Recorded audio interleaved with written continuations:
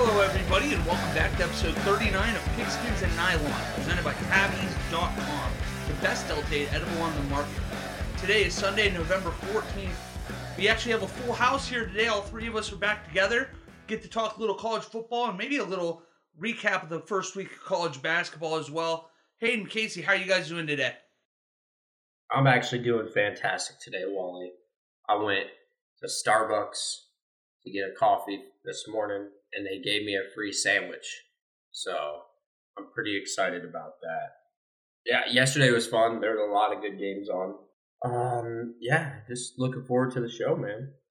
Free sandwiches anywhere is just kind of the recipe for a good start to a day. So, Casey, stay hot.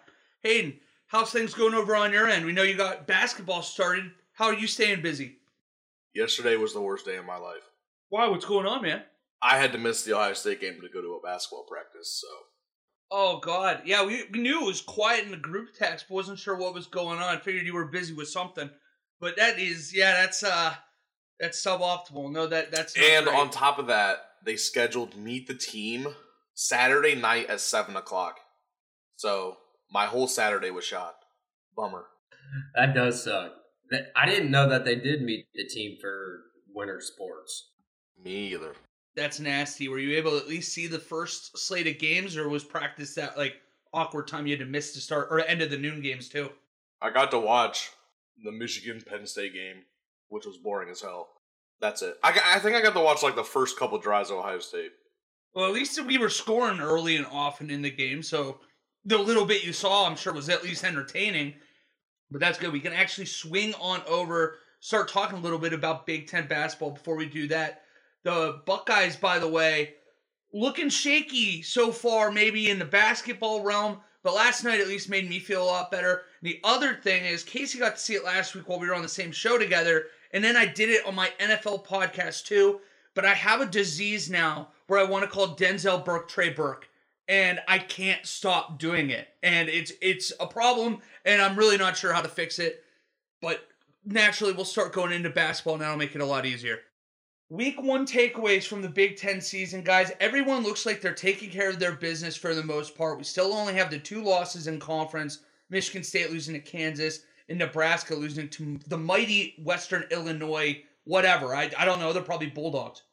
What was your main takeaway from the first week beyond the fact that we're seeing a lot of wins naturally like we do every single year? Is it an individual team or a player? For me, there are just a couple teams that are kind of working through some kinks right now. Obviously, you mentioned Ohio State's looked a little shaky. Rutgers has as well. Rutgers hasn't looked very good. Maryland squeaked out a win on Thursday. Kind of played a little bit closer of a game yesterday. But, I mean, like you said, there's only 2 losses within the conference, so I don't think you can really complain that much.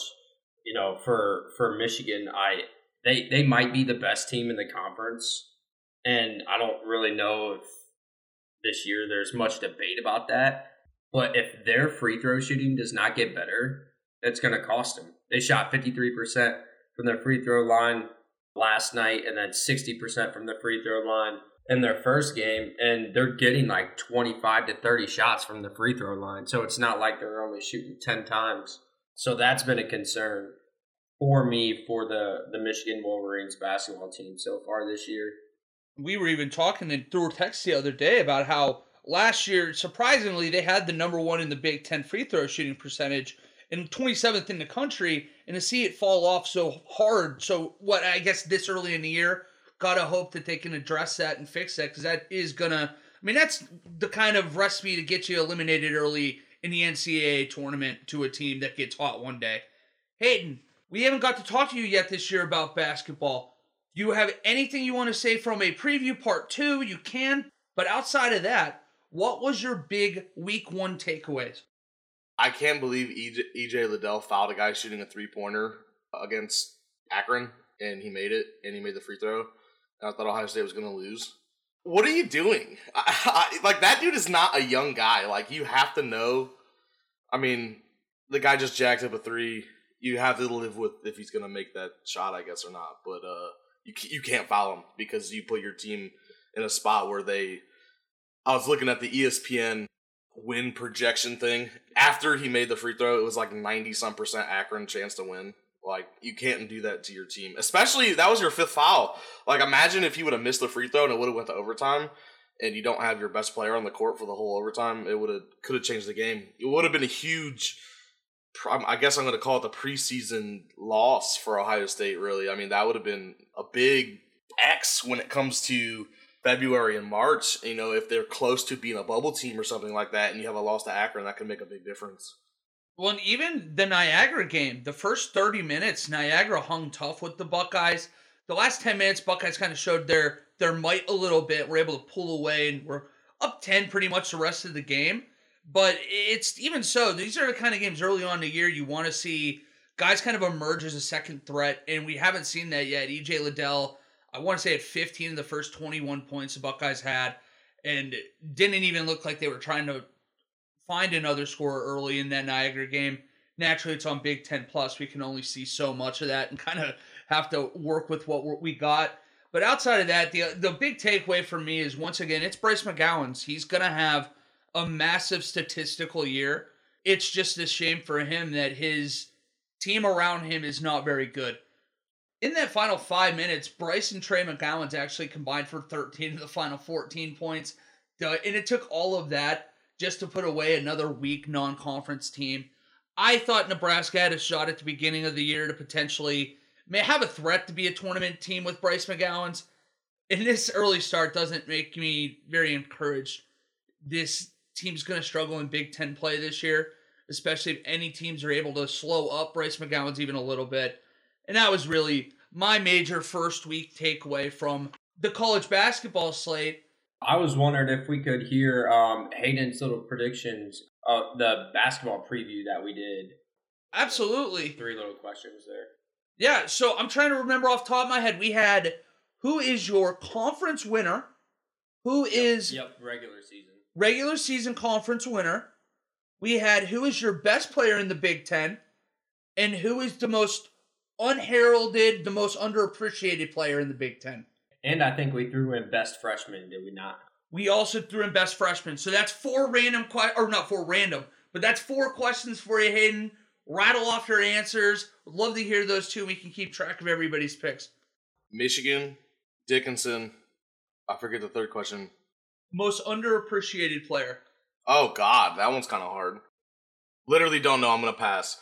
4, I'm going to go with Bryce McGowens just because, like Wally said, he's going to put up huge numbers as a freshman. So I think he's the obvious choice. We've got some pretty good games this week, Big Ten basketball-wise. I don't know if we're doing a little look ahead, Wally, or... We absolutely can. We can do that now. We can do that on Tuesday. We really haven't had an idea, or we haven't talked about how we wanted to look at our basketball season. So if you guys have ideas or you want to talk about something, by all means, the floor is yours. I have an opinion. We should do basketball previews on Sundays with football reviews, and during the week we should do football preview. It's going to be hard to do a review in basketball because it's only Wednesday, but I don't know how we're going to work that out. But I think basketball preview should be on Sunday. Yeah, like a look ahead to the games the coming week. Yeah, I'm good with that. But basketball is going to be a little difficult because they play every single day, so we're going to have to we'll have to be a little bendy with it. Yeah, recap almost every episode that we have. Monday, there are a couple intriguing games in the Big Ten. Illinois and Marquette play. Providence and Wisconsin play. Michigan plays Seton Hall on Tuesday. That's a pretty good opponent. Michigan State goes to Butler on Wednesday. Ohio State and Xavier play Thursday. And then North Carolina and Purdue play Saturday. Pretty good games on the slate this week for Big Ten basketball. Excited. I love how we get every single day is something now. Whether it's freaking Nebraska playing at 6:30 on BTN, it's just, I love it. I know I found myself accidentally watching Minnesota Western Kentucky basketball a few days ago, and that's when you really know you're in the thick of it here in November. So it's one of the best times of year. But of those games you talked about, Casey, naturally as a Buckeye fan, that Ohio State Xavier game stands out to me just because that Xavier team it's a good squad, and the way that Ohio State has played early in the year, that's anything but a guaranteed W. So that'll be a fun game to watch there. And then beyond that, Ed Cooley's Providence team going up to Wisconsin, I think would be a lot of fun to see. He's usually got them coached really well. They're always typically a bubble team in their own right, too. So I know Wisconsin will, I mean, that's a measuring stick game early on in the year to figure out if they're at least at this point up to snuff. So of those games that you talked about, yeah, I'm definitely fired up for that Providence game and then the Xavier game on the back half of the week, which I guess we'll be talking about on the next show. I'm going to say Ohio State's on upset alert, but I don't know if it's even an upset because they're playing on the road and Xavier's usually not bad, but Ohio State's going to lose that game this week, so I guess Ohio State fans have that to look forward to. Yeah, I was just clicking on that game as the game casting on ESPN. It actually has Xavier as a 54% chance of winning that game, so interesting, but, I feel like Ohio State the past 2 or 3 years always pulls out I guess this wouldn't be that big of an upset, but like an upset type game early on in the season. I think that they beat the brakes off of North Carolina, what was that, 2 years ago or something like that. So, I don't know. I mean, it'll be interesting. It's a good test, and that's what this early season's all about, having some challenging teams. So, this one's on the road, too, so yeah, it'll be interesting. Also, they need to watch out for my BGSU Falcons on Monday. They're no pushover either. Well, after seeing how we fared with our first MAC opponent this year, I'm not going to be taking BGSU too lightly either. And Minnesota knows all too well about MAC schools being overlooked, which is a great way to really go into football here. We'll have more basketball stuff as there's more to talk about. When you have teams playing Niagara and Western Illinois, there's only so much you really can, take out of these games right now. But that's not the same that you can say about this football slate. The number 6 team in the country, Michigan, goes into Happy Valley and beats Penn State. Eric Law had a game-winning 47-yard touchdown catch with about 3.5 minutes to go in this game. I know that you said it was a pretty boring game, Hayden. We'll go to you first. Boring or not, at least this was a pretty fun competitive game. Now you have a Penn State team that's really just unraveling before us. And on the flip side, this feels like a Michigan team that really is clicking right now and is playing at a high level of confidence. What did you make of this game? One of my main takeaways from this game really was how well Michigan ran the ball. Missing Blake Corum, Haskins still had, he was the workhorse. You could tell that, Donovan Edwards, the 5-star recruit, isn't quite ready yet. You can just tell just by watching he's not quite there. So Haskins really took the brunt of the load.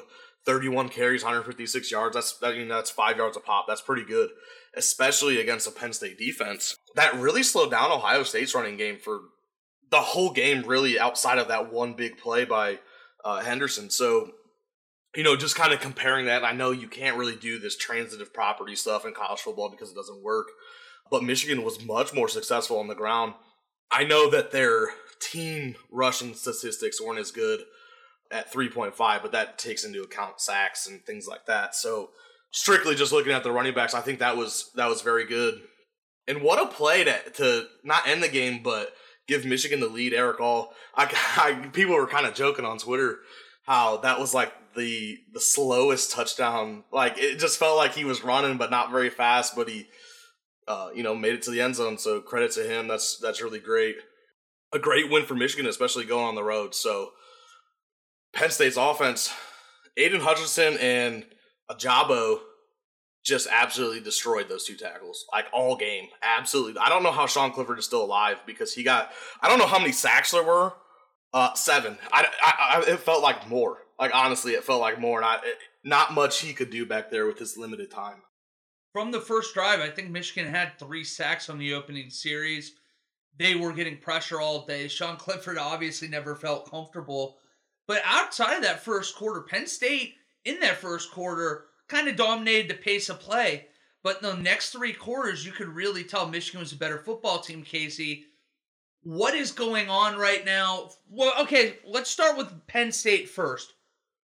Franklin is 2-12 now against top 10 teams. They've lost 8 straight such games. At what point do we stop saying, is James Franklin going to USC and say, is Penn State happy with what they're getting out of James Franklin? Yeah, that's a great question, because if you look at the past 2 seasons, in my opinion, this Penn State team has really underperformed. They might end up as a 7-5 team this year. Last year they were 4-5 or 5-5, something like that. So yeah, I don't know exactly how secure I would say Penn State's or James Franklin's job is at Penn State right now, and that might be the perfect out for him to head out to USC. I thought Michigan did a really good job of containing Jahan Dotson. Penn State wasn't able to stretch the ball down the field vertically at all, and that really limited the explosive plays that they had. Penn State ran the ball a lot better than what I expected they would. Kayvon Lee had 20 carries for 88 yards, which, isn't great, but it was effective. Absolutely effective. Yeah, Michigan ran the ball fine. McNamara took care of the ball. I thought McNamara was due for a horrible day. After, I think it was the second drive of the game, he literally threw the ball right in the back of the center's helmet. But yeah, Wally, you said it. Penn State really dominated the first quarter, I guess. But it was 2 drives by Michigan, 2 drives by Penn State. Penn State drove right down the field both times. And outside of that, Michigan completely dominated the game. And it really felt like the Michigan State game for me when it was getting late. It was like Michigan had every opportunity to really pull away and really make this game not close, in my opinion. And then, they give up a touchdown, fumble sack. All of a sudden you're down 17-14. It just felt like a hardball meltdown all over again. But yeah, credit to, the offense for sticking in there. Eric All had a really good game. McNamara played all right, and then Hayden, you touched on it. Hassan Haskins is just a beast back there. Edwards, I texted in our group chat. I said he ain't it yet, and it looked like his brain was working faster than his feet on his 2 carries that he had. He slipped, and no one even touched him. It just looked like he was a freshman, not scared, but just a little rattled. And really his first big time moments as a Michigan player. But if I didn't talk about Hayden Hutchinson and David Ojabo, I would be doing them injustice right now. They were beasts. Rasheed Walker was one of the highest, not rated, but I'll just go with rated, highest rated offensive tackles coming back in the Big Ten, and they both just absolutely destroyed them. I texted in the group chat. I said they both said that they came to play today to earn a big paycheck. And I'm pretty sure that Hutchinson's a top 5 pick projected right now. And I heard Ojabo was a top 15 pick as well. And man, they really showed out. But yeah, 7 sacks on the day, that's fantastic. But when you have stats like you do outside of the first quarter, you expect to win the game by a little bit more than 4 points. Did we see McCarthy at all today? Or yesterday? Nope. So, is it fair to say that train, at least for this year, has officially passed? Like, he's not. I just feel like with the remaining games, and maybe not next week because it's Maryland, but like, obviously the last game, do they trust him enough to even get him in for a snap here or there? And to me, it seems like the answer is no, because they didn't against Penn State this week. Yeah, I think the easy answer is no. And you can just revert back to that Michigan State game where in his limited time, he did throw a touchdown, but he also fumbled twice, and the second one cost the team. I'm not going to say the game, but, fumbled in Michigan State or in your own territory, and then Michigan State, scored a touchdown after that. So I think it's fair to say they don't trust him in the big time moments yet, and that's fine. Kid's a true freshman. But, yeah, I think it's McNamara's job without any question right now. I want to touch on real quick. We're talking about, obviously, these pass rushers for Michigan, and we should.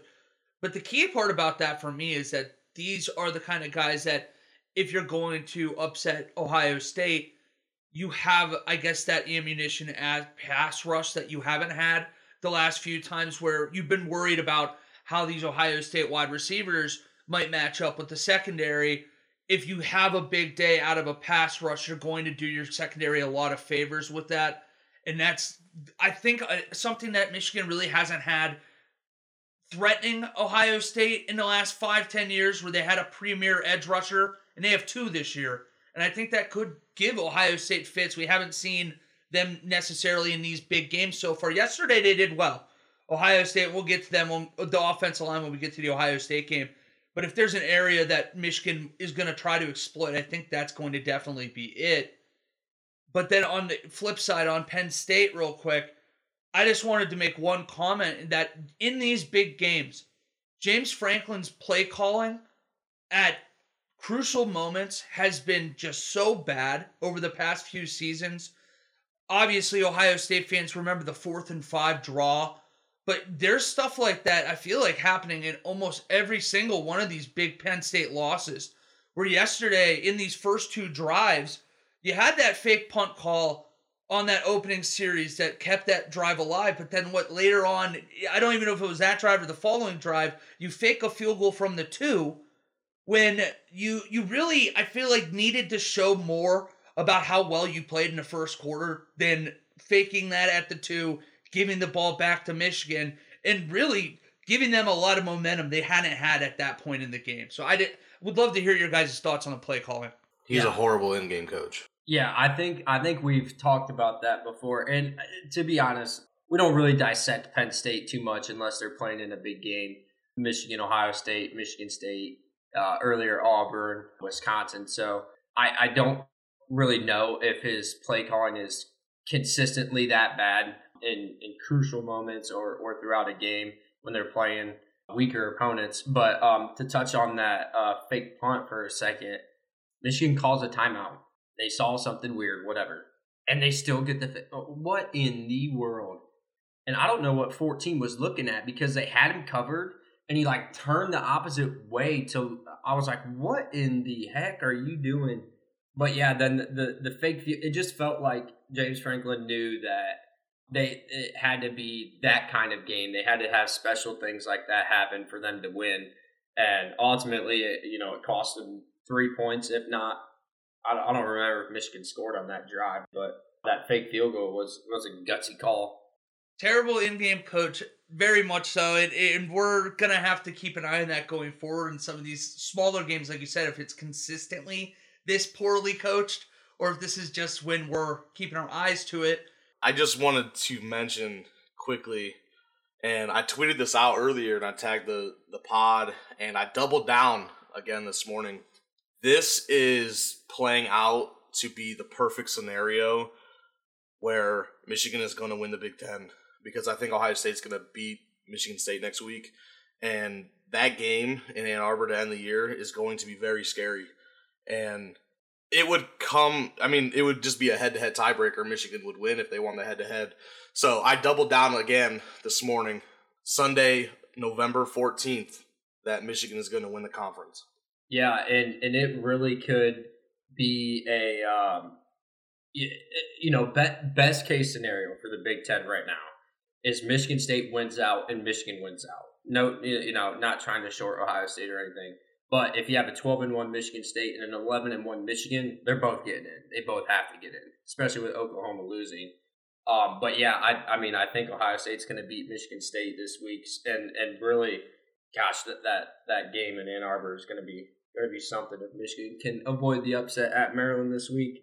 But I wanted to touch on the 2 linebackers for both teams that freaking played outstanding. Ellis Brooks for Penn State and Brandon Smith, they both combined for 26 tackles, and they were flying around. And then Michigan's linebacker, Junior Colson, and Josh Ross combined for 23 tackles. I mean, Michigan-wise, Junior Colson's a true freshman, and that kid is going to be a beast. So I just wanted to give them a shout-out, too, because I noticed that during the game as well. Well, I should have mentioned earlier, too, and I'm glad you gave those guys a shout-out.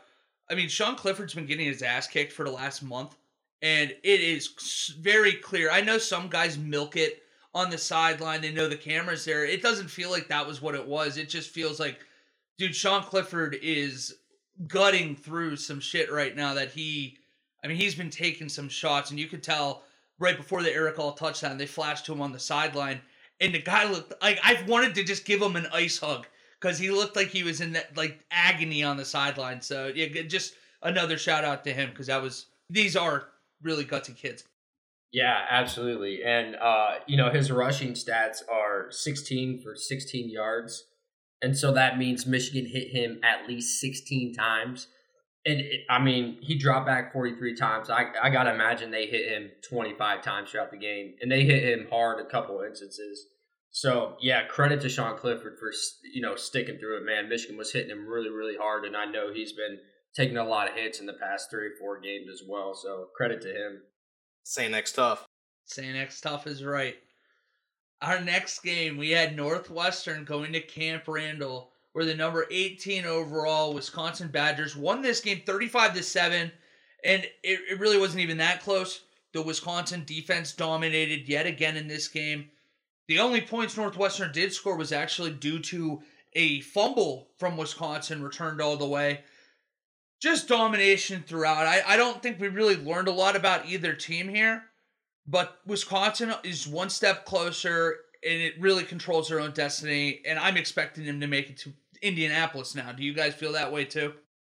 I absolutely do think that Wisconsin's going to be the team that makes it to Indy. They're kind of hot right now, man. I know they haven't played anybody spectacular since they, beat Purdue and Iowa a couple weeks ago, but their past 4 games are kind of beating the crap out of teams. So Wisconsin's getting hot at the right time, and if they can obviously win the next 2 games, they're going to be playing the winner of the East in the Big Ten title game, and that defense has just been absolutely outstanding. So you got to think they have a chance just based on that alone. This is a defense that held Purdue about 4 weeks ago to only 13 points and 206 yards of total offense. So, yeah, Wisconsin's really hot right now, Wally, and I think that I would agree with your assessment of them right now. Hayden, is Wisconsin going to be in Indianapolis facing the Big Ten East winner? Yes, just like me and you predicted at the beginning of the season. Wisconsin is going to the Big Ten championship game. Suck it, Iowa. It's that old expression, what a long, strange trip it's been. 1-3 start for Wisconsin, and really getting back to their roots here in the last month and a half. Very focused on the run, very focused on good defensive play, and they're just doing their job, and they're going to keep doing their job. I don't know how. We'll get into it here with the Minnesota-Iowa game briefly, but that was, I think, the only way I could have seen Wisconsin failing to come out of the West is if Minnesota went into Iowa, got a win there, and potentially set up for that Week 12 matchup. But now it doesn't look very promising whatsoever. Hey, Wally. Yeah, what's up? Have you had time to calculate the standings from yesterday? I already have it in the spreadsheet. Oh, you do? Okay, Yeah. because I was looking at it, and I'm like, I wish I bet real money on all of this, because all 3 of us had big I don't know. days. I don't see Casey's picks, but I think all of us, at least in the rundown, it looks like we all killed it. Yeah, I think Casey went 8-5. I went 9-5, and I think you went 9-4. Nice. So we were all clutch. we all had a huge day. Yeah, we all hit the Michigan score. The Michigan, right? Yeah, the Michigan game was huge. The only one you had the under, or you missed. I had the over. Yeah, you missed that. But yeah, we went 3-0. You went 2-1, and that was the way to kick off the day for sure. I had double super lock on Michigan. I know that was huge for you. The only game that I really we lost a few that I even felt like I didn't hate what I did. Like the Iowa game? Or the Iowa game or the Maryland game. Because Maryland, it was at 61 for the final 15 minutes of that game. I hit the under by a half. Yeah, well, that was huge too, because had Maryland actually scored a touchdown on that final drive, they cover and the overhits. And I would have been looking at 11-3. So I was disgusted when they didn't score. Did we accept my change in the Ohio State? Yeah, I gave it to you because you texted me before noon. So we all were plus money yesterday too, which is, I think, the first time in 2 months we can say that. God damn. Yeah. Anyways. I'm glad you brought that up, though. We'll talk more about that on Wednesday. But before we go into the next game, do you have any last words on this one, Casey? Only thing I got to say is poor Northwestern. What a disappointing season that they've had so far. Well, if you're worried about disappointment, this next game is the one for you. The Rutgers Scarlet Knights go to Bloomington, where the most, I guess, pressing matter in this game was not what was going on in the football field. It was a bunch of shirtless students in the student section for Indiana about halftime. That was this game. There was nothing really on the field worth watching besides, I hope some of you saw it, we had a big man touchdown that rivaled the Thursday night football big man touchdown. Rutgers is up, I believe, 24-3 at the point. They throw a little swing pass to the eligible left tackle. I can't remember the dude's name off the top of my head real quick. I'll get it here before I get it back, or one of you can. Guy goes diving into the end zone for the score. It wasn't like one of those where he just catches it in the back of the end zone. He's happy. The guy had to show a little bit of athleticism. But beyond that individual play, there wasn't anything really to talk about here. Indiana's a terrible football team. I guess you got to say good for Rutgers. You could have really mailed in the towel on the season. They went there. It was evident they were focused. And that, I guess I asked if they quit. They answered that question very, very clearly. If you guys have anything you want to say on this game, feel free to throw it out there now. Big fella touchdown and shirtless fans is about all I got. The only thing I have to say about this is Indiana is absolutely horrible. Like, there's nothing else.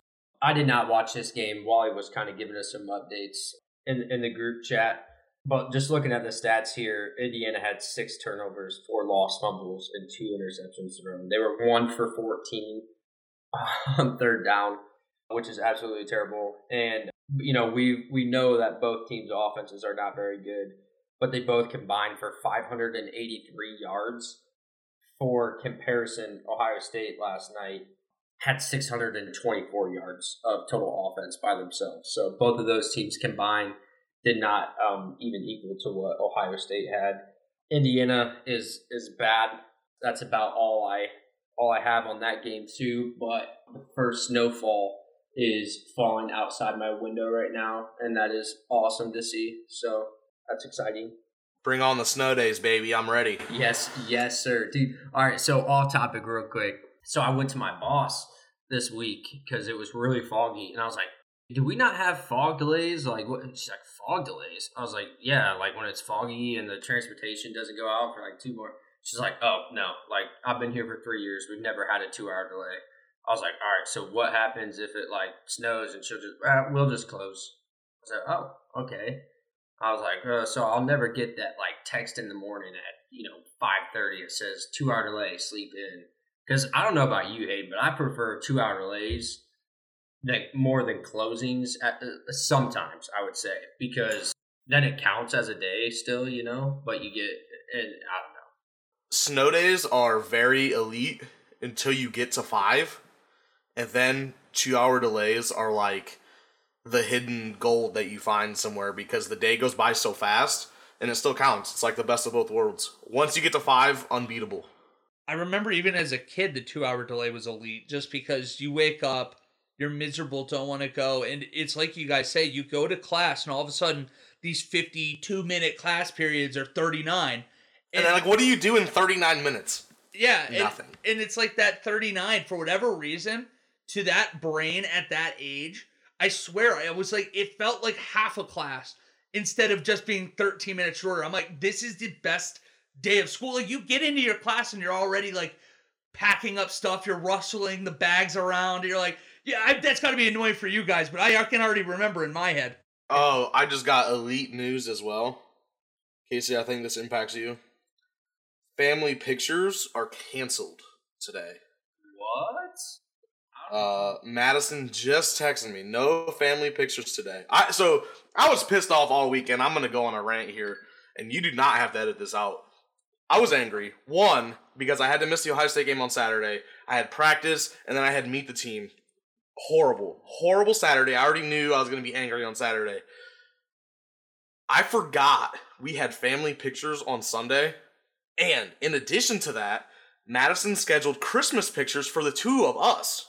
So I had our 2 pictures at noon, and then family pictures at like 4 or something like that.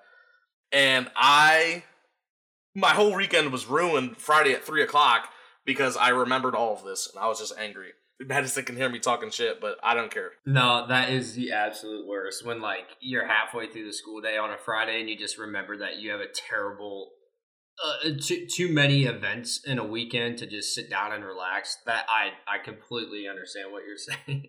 I overreacted to Madison, and shoot, what did I tell her? I forget. I said something like, I prefer weeknights better than the weekends because of stuff like this. And overreaction of a century because it happens once a year, maybe. It feels good to overreact sometime. I feel like it's good for the soul. So get it out here, man. Get to vent here. I do want to vent myself too. You asked me earlier what it was I wanted to yell about for Indiana. I finally remembered. Jack Tuttle started this game. How do you start Jack Tuttle when you already know what you have in this guy? And I'm not trying to like just come out and be mean to this college kid. Good for him. I know he's trying his hardest, all that. That's great. Indiana football needs to, if they really thought that or wanted to build on last year.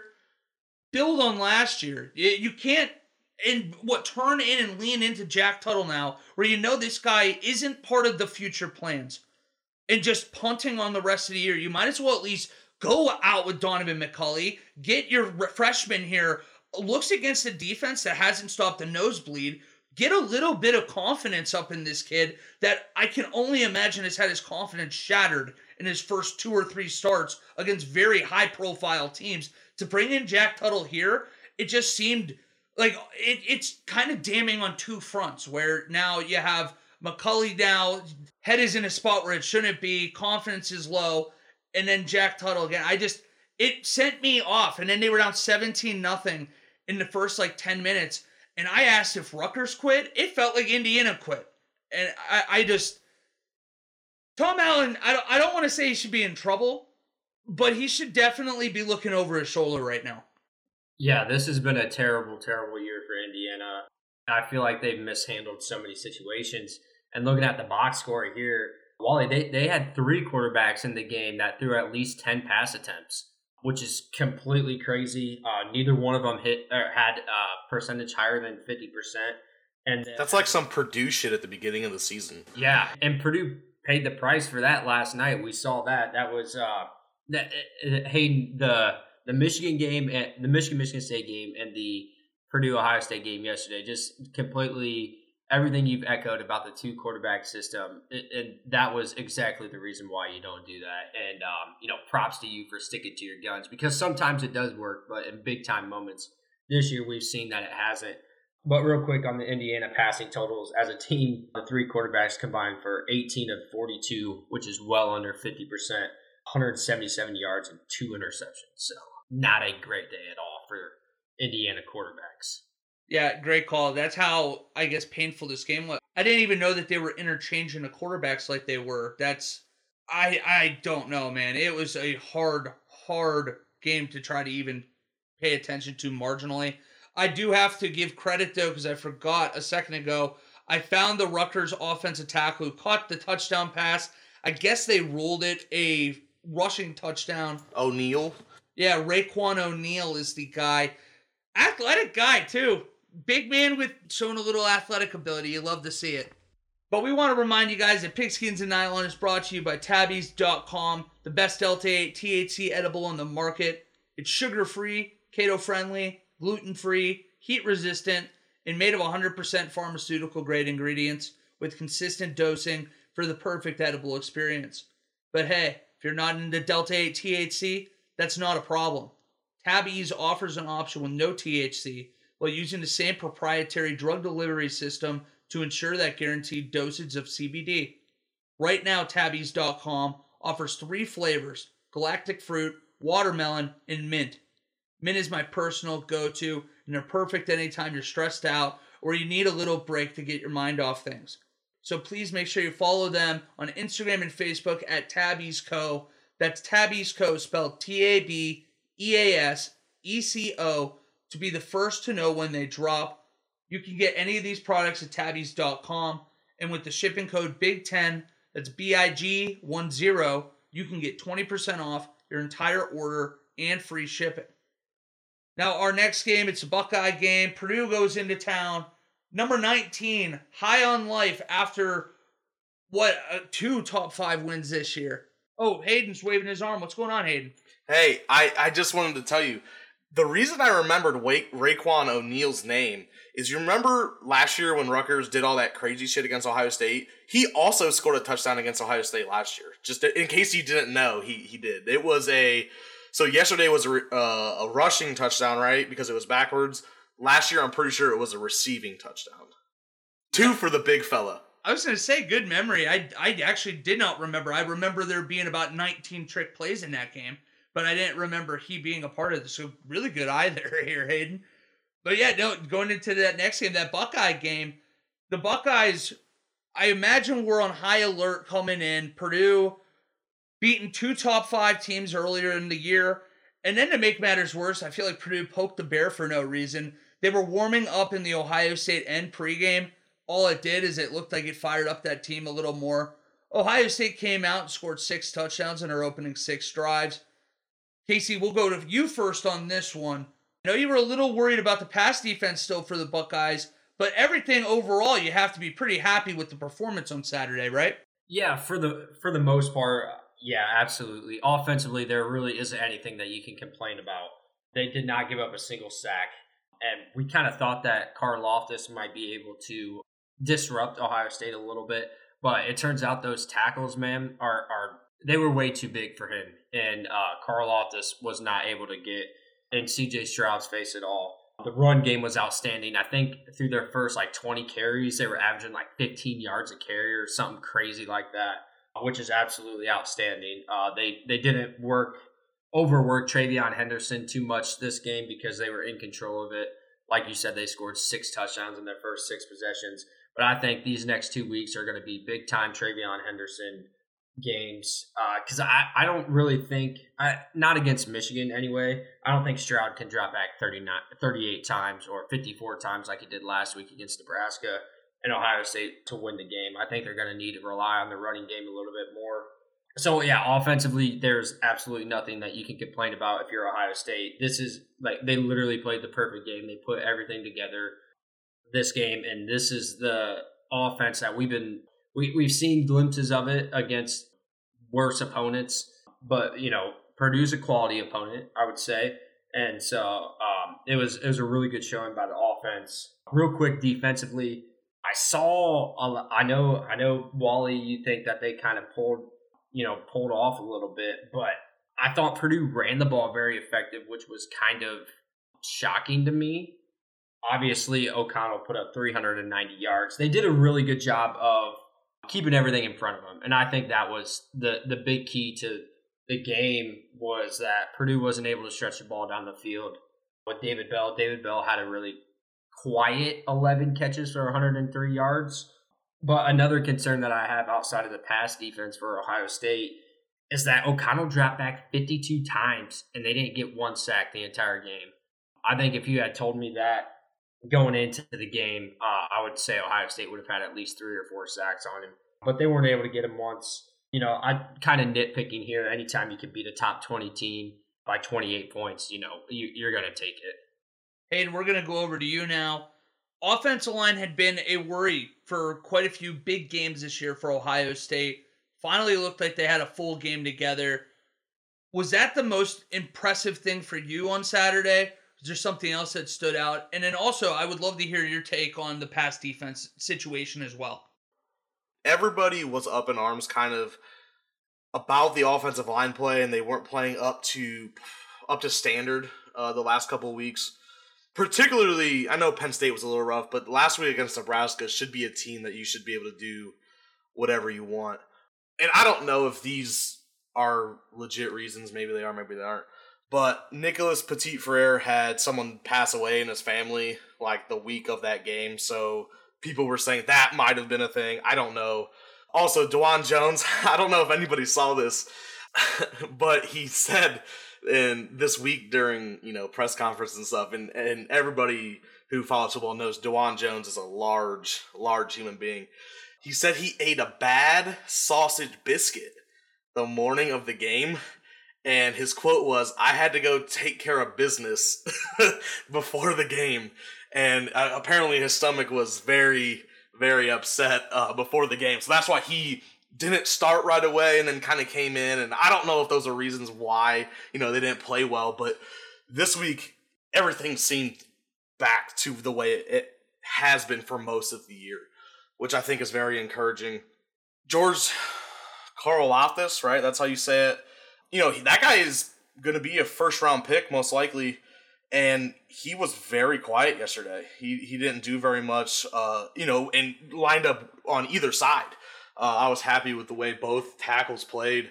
They're just so large that you have to be special to get around them, and I'm not saying that he isn't. It just wasn't his day.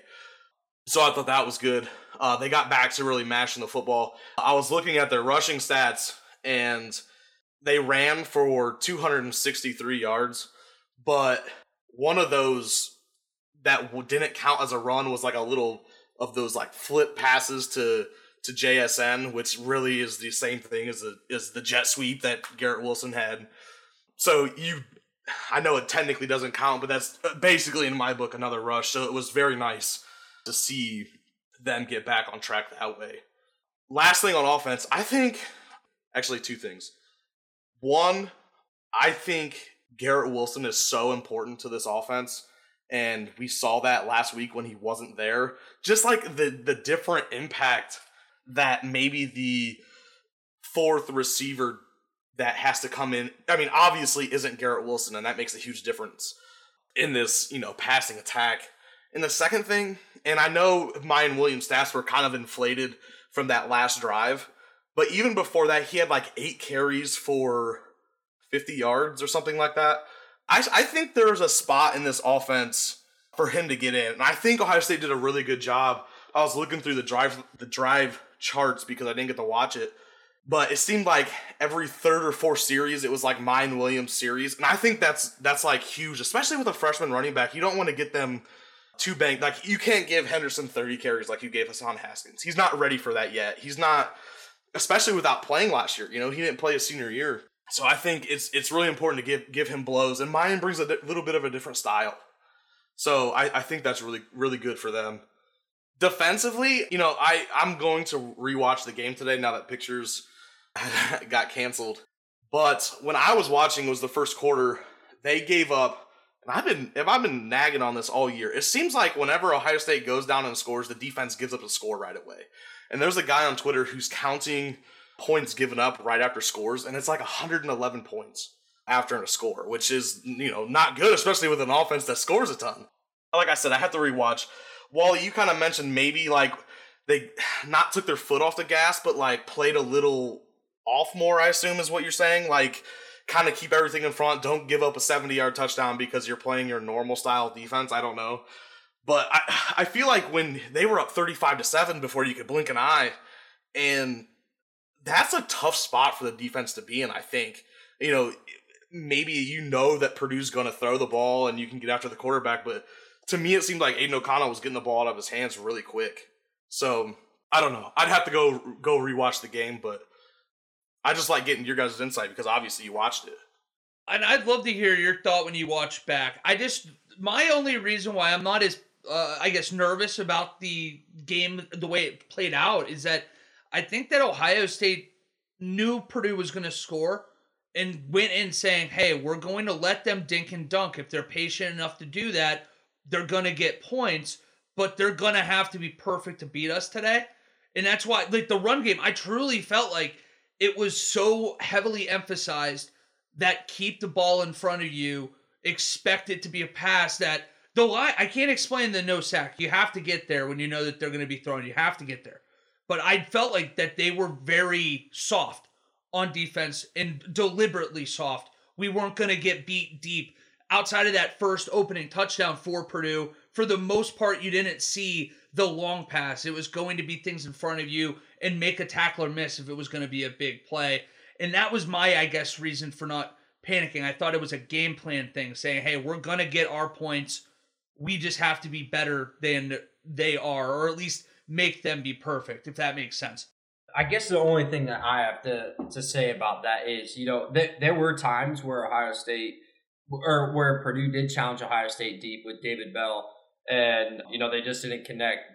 Denzel Burke had a couple of nice pass breakups on David Bell, and then David Bell dropped that one fourth down touchdown right in the end zone. But it wasn't so much dinking and dunking. It was very much the medium game passing, or the medium passing game for me, which has caused more concerns for Ohio State.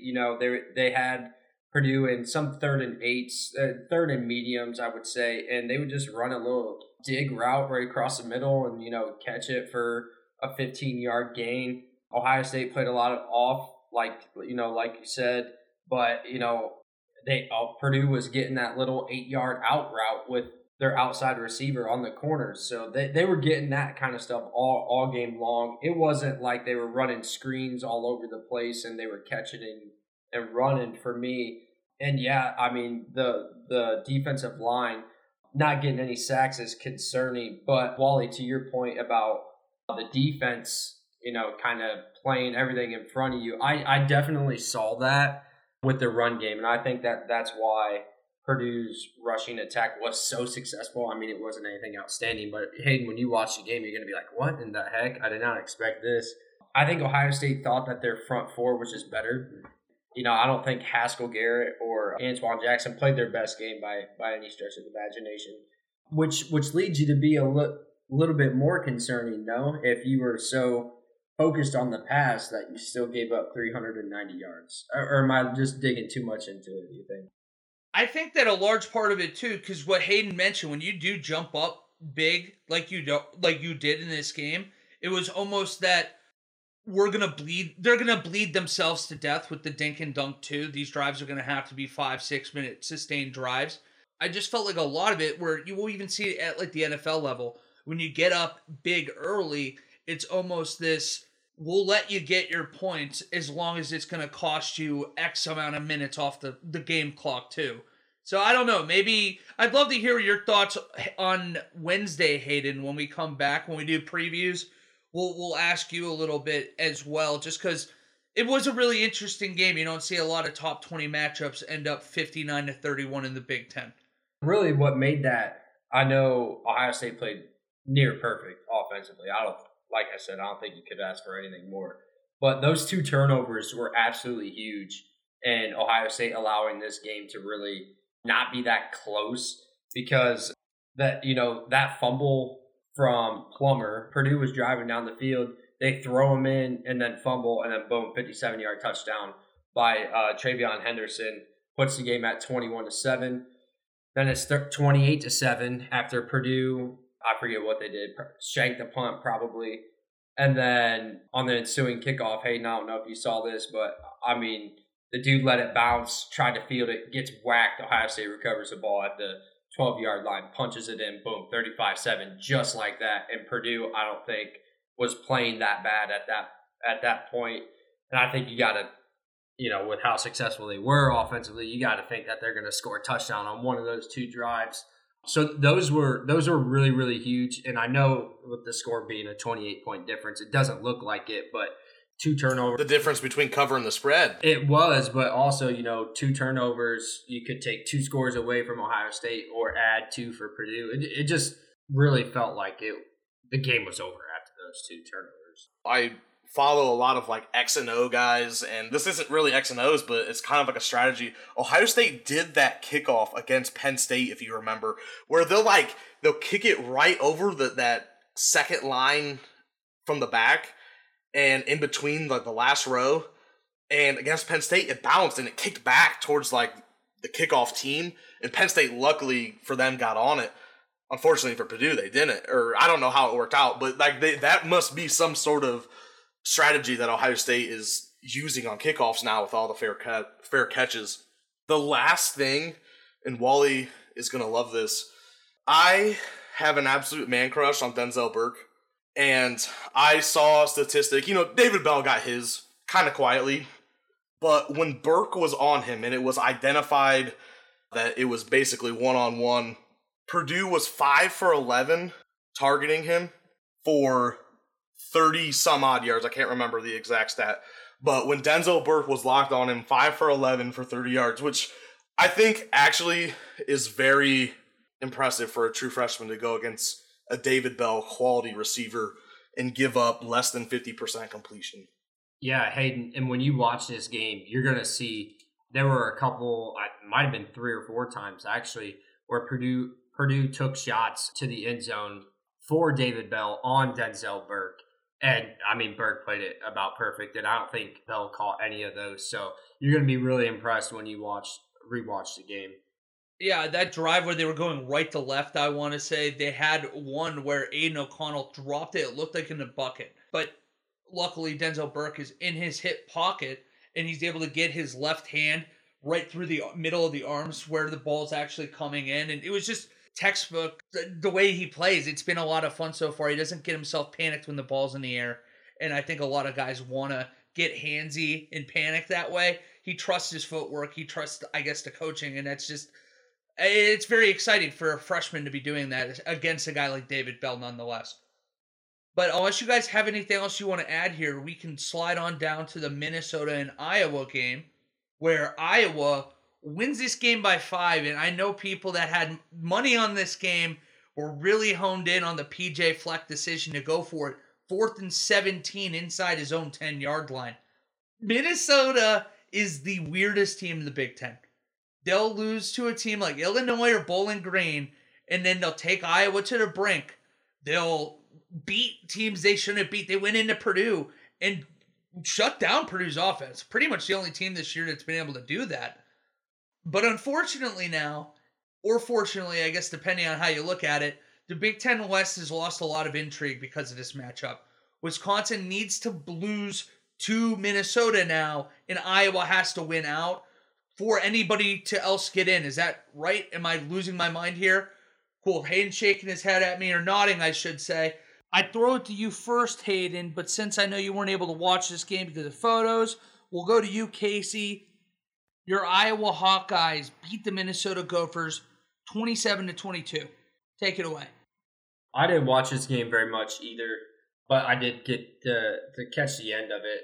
From what I see statistically, Minnesota controlled the game for the most part. They had 40 minutes of time of possession, had 409 yards compared to Iowa's 277. That is one of those games where you look back and you're like, how in the world did we lose this? But yeah, I think that Iowa's explosive offense really helped them out today, or yesterday. You know, I joke, but, you know, Padilla did average almost 20 yards per completion, although he was under 50%. Big fake stat there because they had a massive touchdown early in the third quarter, like a 70-something yard touchdown pass. Yeah, 72-yard touchdown pass. So, you know, this Iowa offense is finally hitting its stride with Padilla instead of Pietrus. But no, I mean, I don't really have too much to say on this game. Minnesota, like I said, you're going to look back at this game and not really understand how you lost it because you controlled the game the entire time. That was a questionable call because I believe Minnesota, did they have 2 or did they have all 3 timeouts on that 4th and 17? I think they had 2, but even so, they had enough. Yeah, with like 2 or like 3 minutes left in the game or something too. So yeah, that was really a big mistake on PJ Fleck's part, in my opinion. But good for my Hawkeyes, I guess. It was definitely good for your Hawkeyes. I didn't think they had it going into half, and I went back to the Minnesota money line one too many times this year. I thought it was going to be a game like the Purdue game or like the Colorado game where they were going to go in and surprise people. And I think they did with their play. They just didn't get it done. But I actually took the other approach watching this because I had it set up where I had the TV right ahead of me and then I had the computer HDMI plugged right to the right with the Iowa-Minnesota game. So I got the double dip with the Buckeyes in this Hawkeye game here. But Iowa I actually thought the opposite. I think their offense is somehow regressed with Padilla in there. And that is almost unobtainable. Dude, they were bad. This game, outside that 72-yard touchdown pass, I don't think Iowa has a prayer to win. And luckily for them, it did hit early in that half. Minnesota was running at will. You mentioned the 40 minutes of time of possession in this game. If you looked up, you'd be shocked every time Iowa would go 3 and out seemingly every other drive. And that's been the recipe this year. But the defense, bend, don't break yet again. I don't know. Tough loss for Minnesota. You probably feel pretty gross going home after this one. Feel like you probably should have got it done. Win the turnover battle over 130 yards more than your opposition here too. But the lack of aggressiveness at the end of the first half, settling for a field goal, and then the overly aggressive decision not to punt at the end of the game. I thought it was PJ Fleck's probably worst decision-making game I've seen this year. But I didn't watch, I guess, the Bowling Green game until inside 5-10 minutes either. So, do you guys have anything else you want to add there or get to our final game? We are shaking heads. So, we're going to Maryland and Michigan State. Michigan State wins this game.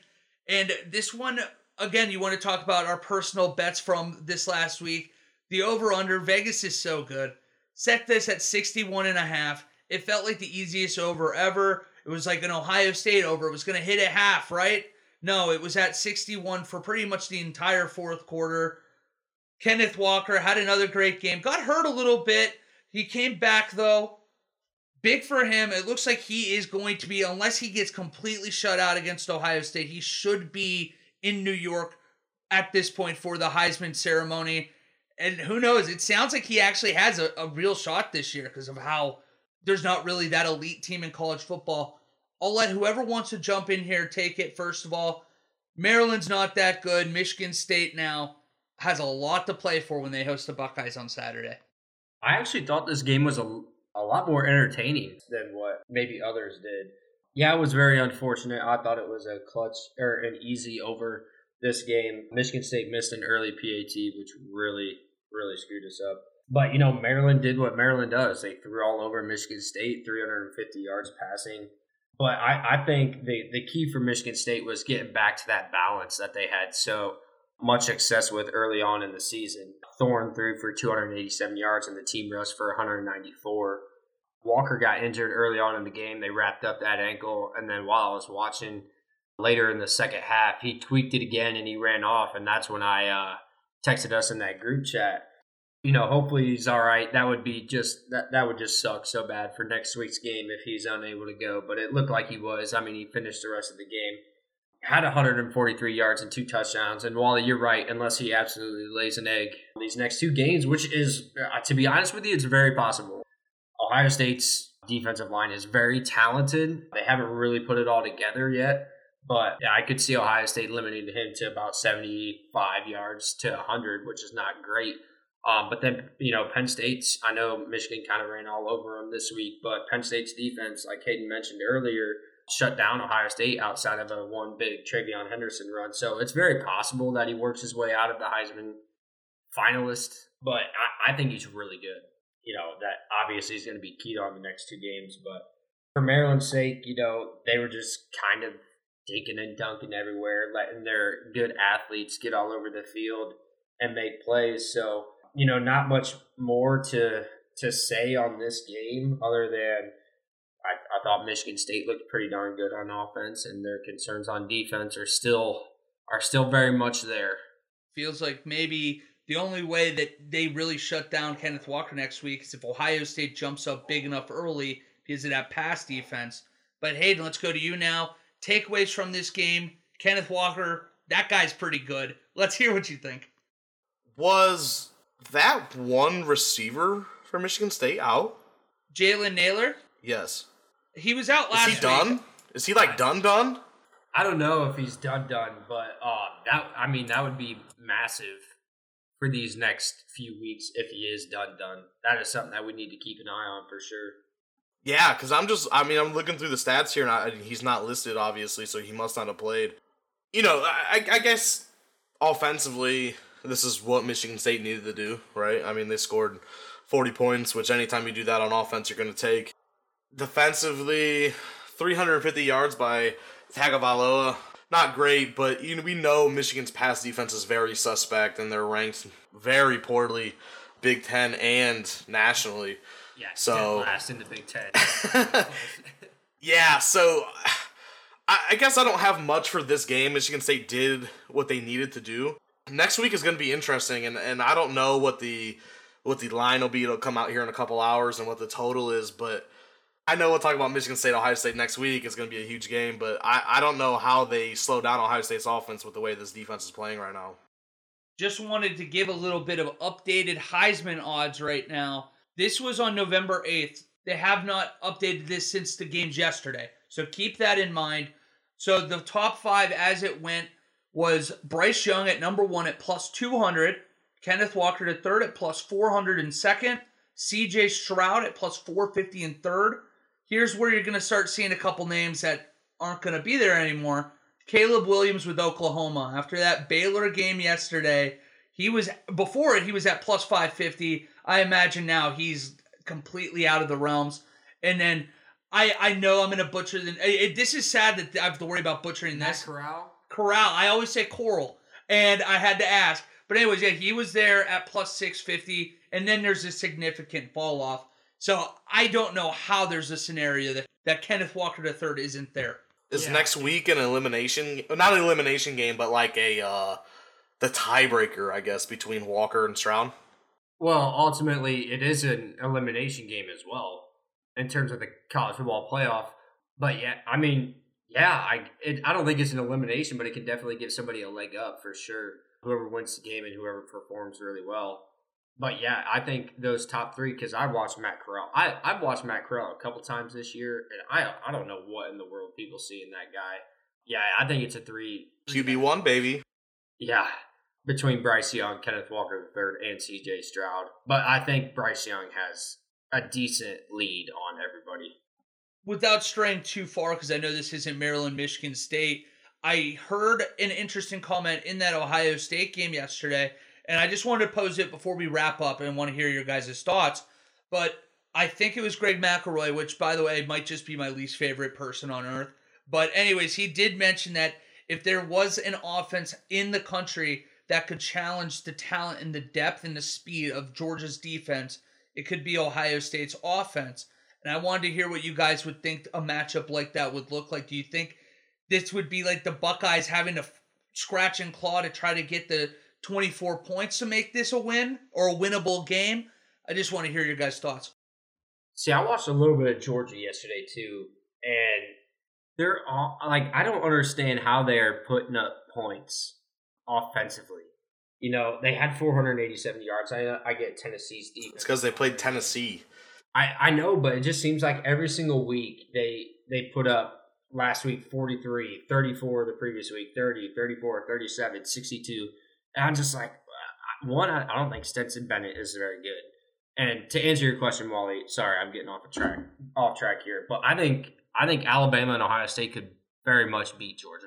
I do not think Georgia is invincible. They're going to be 12-0 going into the, like I said yesterday, Wally, or I don't know if that was in the group chat or not, but you know, Georgia basically clinched themselves a spot in the college football playoff, in my opinion, yesterday. They played 2 cupcake teams to end the year. But, sorry, got off track. Yes, Ohio State is one team that I think could really challenge Georgia's defense, and I think Alabama is the other one, too. They're both very explosive and both have really quality quarterbacks. Speaking of that, I know Georgia they clinched the East, right? Obviously. Yeah. How do they finish the season with Charleston Southern and Georgia Tech? How does the SEC, how does that happen? That is such an advantage going into the postseason. That's unbelievable. It's basically 2 buys. I completely agree with you. I mean, Georgia Tech isn't shit. They're 3. They could roll out a freshman team and win. Yes, I completely agree. Very good planning on the side of Georgia is what I've got to say to that. But, yeah, unbelievable. Yeah, between that and we saw it this week. It's usually like a Chattanooga or the Citadel. It was New Mexico State against Alabama this week. Do want to point out there for the anti-SEC fans, which I'm sure if you're listening to a Big Ten podcast are out there, the Florida-Samford game had 35 points more in that football game than the Merrimack-Rutgers basketball game. Imagine, Wally, let's take a turn down this horrible path that no one wants to go down. But imagine Ohio State in Florida's shoes, and that happens. What is your reaction? I mean, you just have to dissolve the school, right? Like, I don't think that you even start doing academics anymore. Just goodbye. That's it. Shut it down. We're done. No more land grant. We're done. I guess since we got off topic a little bit, can we talk about what we expect out of the college football playoff rankings here a little bit, or do you guys gotta hit it? No, I'm good for another 20 I have minutes about or so. 15 minutes. Perfect. We're in the same spot, Hayden. Awesome. So I fully expect Arkansas to make a huge jump this week in the college football playoff rankings. They beat a very, very quality LSU team in overtime. Give that Bama a boost, baby. And yeah, that's exactly what I wanted to touch on here a little bit. With Ole Miss winning, I'm sure they're going to jump into the top 10 now. Texas A&M will probably drop to 15. No, that's a quality loss. They should go up. Right, something like that. But like with how hot Wisconsin is playing right now, that in my opinion, they should be the first 3-loss team. But they're not going to be. I wouldn't be surprised if Arkansas jumps over them or if Texas A&M is still ahead of them. The bias toward the SEC is on full display this year, and I guess that's really all I wanted to say on the college. What's your top 10? Maybe not 10, maybe 6. 7, I don't think it changes. I really don't. Alabama at 2 is just a projection more than anything, in my opinion. I do think they are a top 2 talented team in the country. I would put Michigan and Michigan State ahead of Cincinnati. I know Cincinnati has a really quality win in Notre Dame, but, I'm not a Notre Dame believer either. I know, like you aren't, Hayden. But, gosh, man, getting so off topic. Virginia did not play their starting quarterback against Notre Dame last night because that game meant absolutely nothing to Virginia. And their quarterback was dinged up. And that's a kid that literally leads the NCAA in passing yards and is up there with touchdowns and stuff. So that's another thing Notre Dame fans are going to say, oh, we just beat a quality Virginia team. Well, they literally sat their starting quarterback because that game meant absolutely nothing to them. I don't know. There's my little rant for the day, I guess. Georgia 1, Bama 2. I think Ohio State jumps Oregon this week. I think this is the week. Ohio State jumps Oregon 3, Oregon 4. Cincinnati 5, and then Michigan and Michigan State 6 and 7. Oklahoma, see ya. Yeah, see ya, Oklahoma. Hayden, why do you think this is the week that Ohio State jumps Oregon? Because in my opinion, I don't think it's this week. I think the committee's gonna hold on to that Oregon head-to-head win as long as they can, because Ohio State has 2 top 10 opponents that they're gonna face the next 2 weeks, and that is like the perfect reason, in my opinion, to leapfrog Oregon. I just think there's no rhyme or reason the committee does anything, and that's shown exactly in rankings 6 and 7. I mean, I don't know. They played a head-to-head. I would have Oregon ahead of Ohio State. They won, right? Just like I would have Michigan State ahead of Michigan because Michigan State won. I mean, I don't know. The committee makes no sense and does whatever they want anyway, so. Yeah, and speaking of, did you guys, I doubt you had, but Joel Klatt put together a video on YouTube, Fox Sports, whatever, that you should go check out. He proposed a 12-team playoff and all these different ways that he thinks that, college football can still kind of keep the regular season importance there. It's only like a 5-minute video. If you get a chance, I would take a look at that because I thought it was really interesting. I'll definitely go and look at that after we're done doing this. I'm not going to say too much on this just because I think we have just declared it between the three of us, but the only intrigue in these rankings now with Oklahoma losing is whether or not Ohio State jumps Oregon and whether or not Michigan and Michigan State jump Cincinnati. That's, I think, the only question here. And like you guys have both said, and I think the whole country has agreed, without the rhyme or reason, there's not really a consistent metric we can look at with this committee. I feel like each week they talk out of both sides of their mouth. So personally, I think that you're right that Ohio State won't jump Oregon yet. I think they'll wait until if Ohio State beats Michigan State. But I think Michigan and Michigan State, watch it be something weird, like Michigan jumps Cincinnati, but they don't have Michigan State jump Cincinnati. I could see something weird like that happening as well. But yeah, for me, we're all pretty much in the same, I guess, headspace here on the rankings. But that is going to bring us to the end of another episode of Pigskins and Nylon. We will be back later this week to preview the upcoming Week 12 slate and talk a little bit more Big Ten basketball and Big Ten football as well.